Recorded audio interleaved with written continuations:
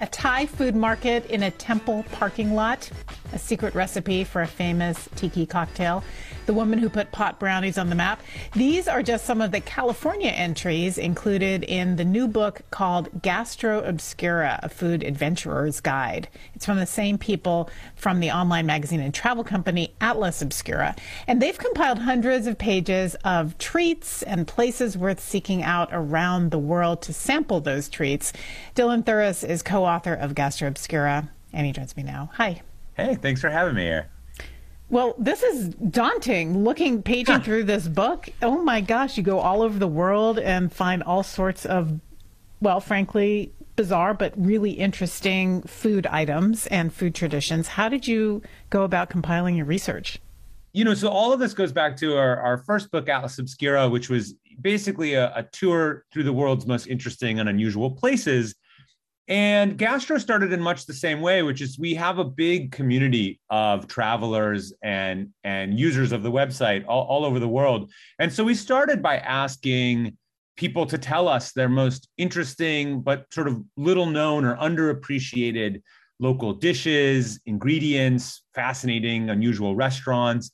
And so that sort of started the process. And we started sort of working through that material and making our own original material, writing our own articles. And then Cecily Wong, my co-author, and I then started in parallel, essentially the process of kind of mapping all of that to the world and figuring out places where we needed to dive in and do more research and find out more, to try something, and places where, there wasn't anything or we wanted to go and add something. And so that's sort of how the whole thing began.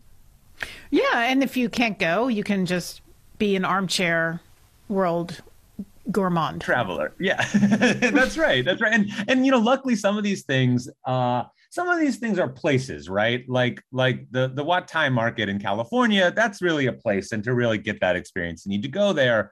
But there are other things that you can order online or find at a restaurant that serves a certain type of cuisine. So that's also how Cecily and I sort of did some of our research.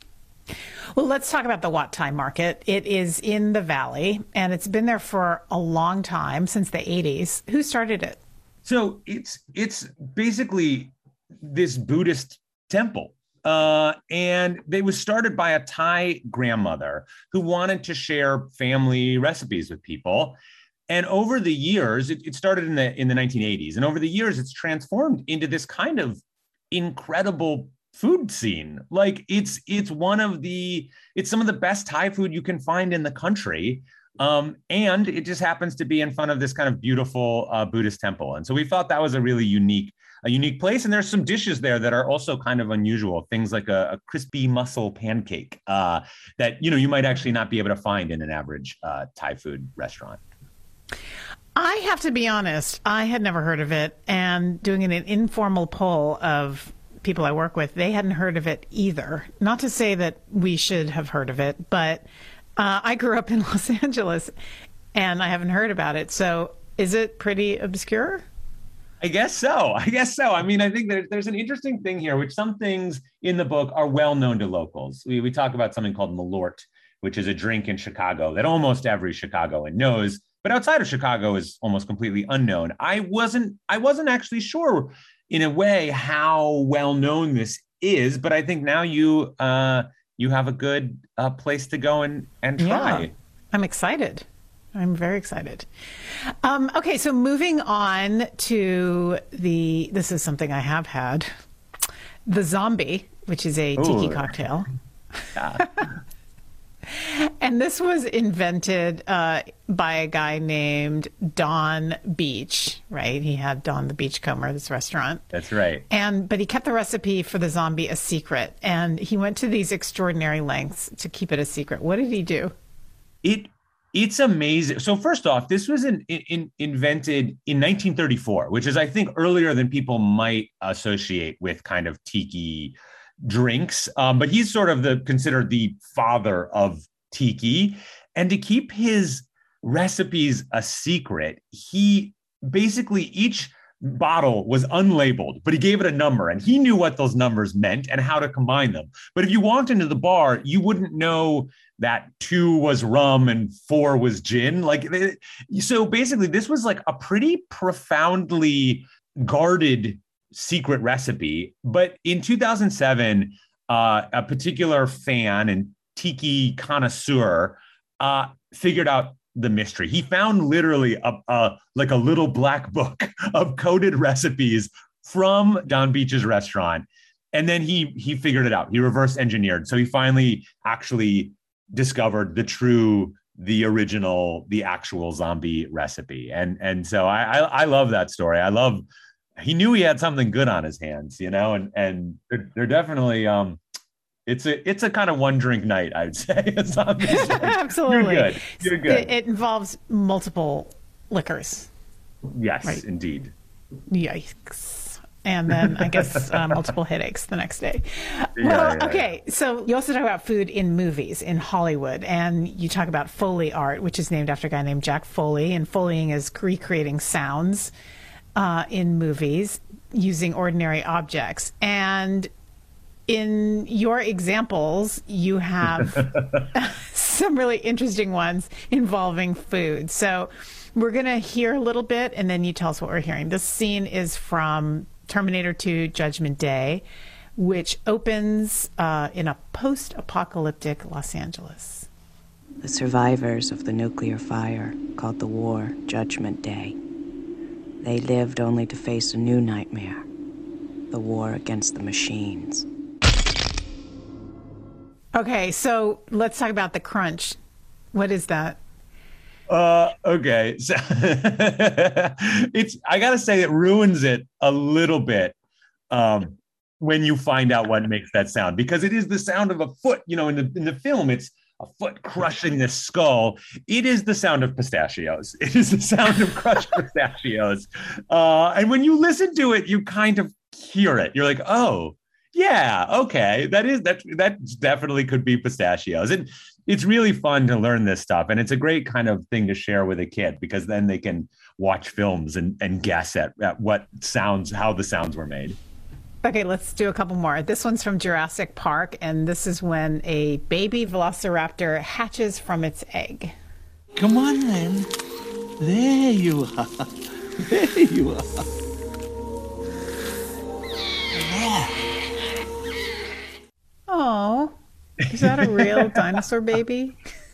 Yes, that was the sound of so the sound, there's a couple of different sounds that happen in that scene, and the sound of the egg crumbling that you hear there is none other than an ice cream cone being crunched and crumbled. And again, it's kind of not, you'd think, well, why wouldn't you use and just a different egg? But what I think we expect things to sound like and what they actually sound like is often really different. And it turns out that an ice cream cone sounds like a dinosaur egg to us, or it does now for sure. Okay, well, let's hear it again. Come on, then. There you are. There you are. There.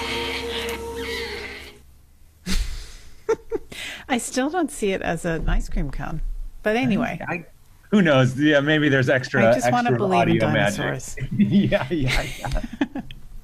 Okay, next, a scene from The Big Lebowski, and this is where John Goodman lifts the Lebowski guy out of his wheelchair while the dude, played by Jeff Bridges, begs him not to.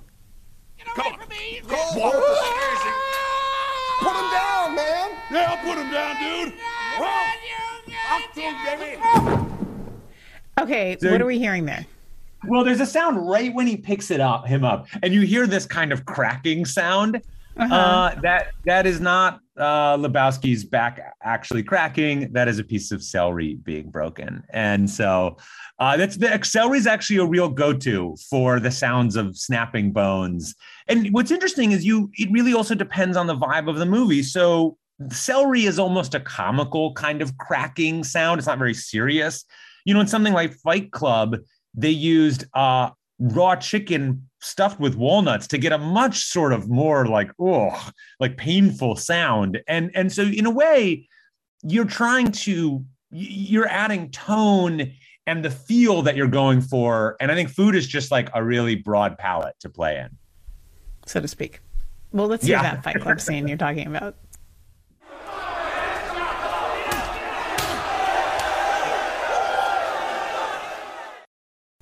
So that's raw chicken right there, that sound. And it's like, it's a much more unpleasant sound. Yeah, when you think of it as chicken.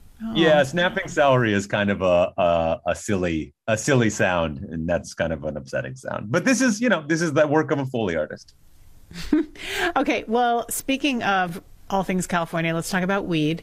And one of the pioneers when it came to, I don't know, feeding the world, of weed is Mary Jane Rathbun. And she was born in 1921, and she basically took it upon herself to sell pot brownies in the 1970s, even though it was illegal to do so. Tell us more about her. You can kind of consider her like the Mother Teresa or like the Dalai Lama of pot brownies. She got into this, when she was already in her 50s, and started basically selling pot brownies on the side. She's a waitress, and she marketed them with these flyers that would call them, magically delicious and have groovy illustrations. And of course, like the police figured this out. And so when she was 57, the police showed up and basically charged her with selling marijuana. But there was a lot of sort of sympathy, and reporters also were sort of delighted by the story. So she ended up getting community service. And during that time, she became a huge volunteer. And later in the 80s, sort of after she'd already been charged, she started volunteering with AIDS patients, and specifically making pot brownies to help with pain and nausea. She baked like 50 pot brownies every day, 1,500 pot brownies a month for these patients. She was also arrested for that, but she basically didn't care. The hospital loved her. They named her Volunteer of the Year. And she went on doing this work. She was arrested again in 92. But this is the thing is she was considered an absolute kind of saint and beloved by the AIDS patients and activists she worked with. And so the hospital she worked for made an official Brownie Mary Day, which is still honored. And I love that her name was Mary Jane, because it's I was going to ask you that. Was that coincidence, or did she change her name? It's truly coincidence. I mean, the name, it is not where the name Mary Jane comes from. That comes from like Maria Juana. Like it's the similarity between that Spanish name and the word marijuana. But it just so happens that she was named Mary Jane and became kind of the Mother Teresa of pot brownies. So there are hundreds, I think. I didn't count them all, but it seems like there are hundreds of entries in your book. Is there one that you're like, okay, I really have to go check this out? Yes. I got kind of, it's not even a super insane one. I got kind of obsessed with a sandwich that's made in Porto in Portugal called the Francesina, or Little French Woman. And it's just sort of the most decadent sandwich in the world. It has like steak and aged ham and a linguiça sausage in it. And then it is covered in melted cheese. And that melted cheese is covered in this beer and tomato sauce, and then a fried egg is put on top. The Portuguese government actually came out and said basically like, hold up, everybody, only eat like 2 of these a month, or you're all going to keel over. But like, man, I would like, and it's the kind of thing that like theoretically I could make a version of it for myself, but I'd much rather just wait and one day go to Porto, which is the city where it's really originated from, and get one there. So I'm like, there's a lot of things. This book left me very hungry. I'm ready to travel and eat my way across the world. Aren't we all? Okay. Well, if we can't, we can just read your book and pretend. Dylan Thuras, co-author of the new book, Gastro Obscura, A Food Adventurer's Guide. Dylan, thank you. Thank you so much for having me. It was great to talk to you.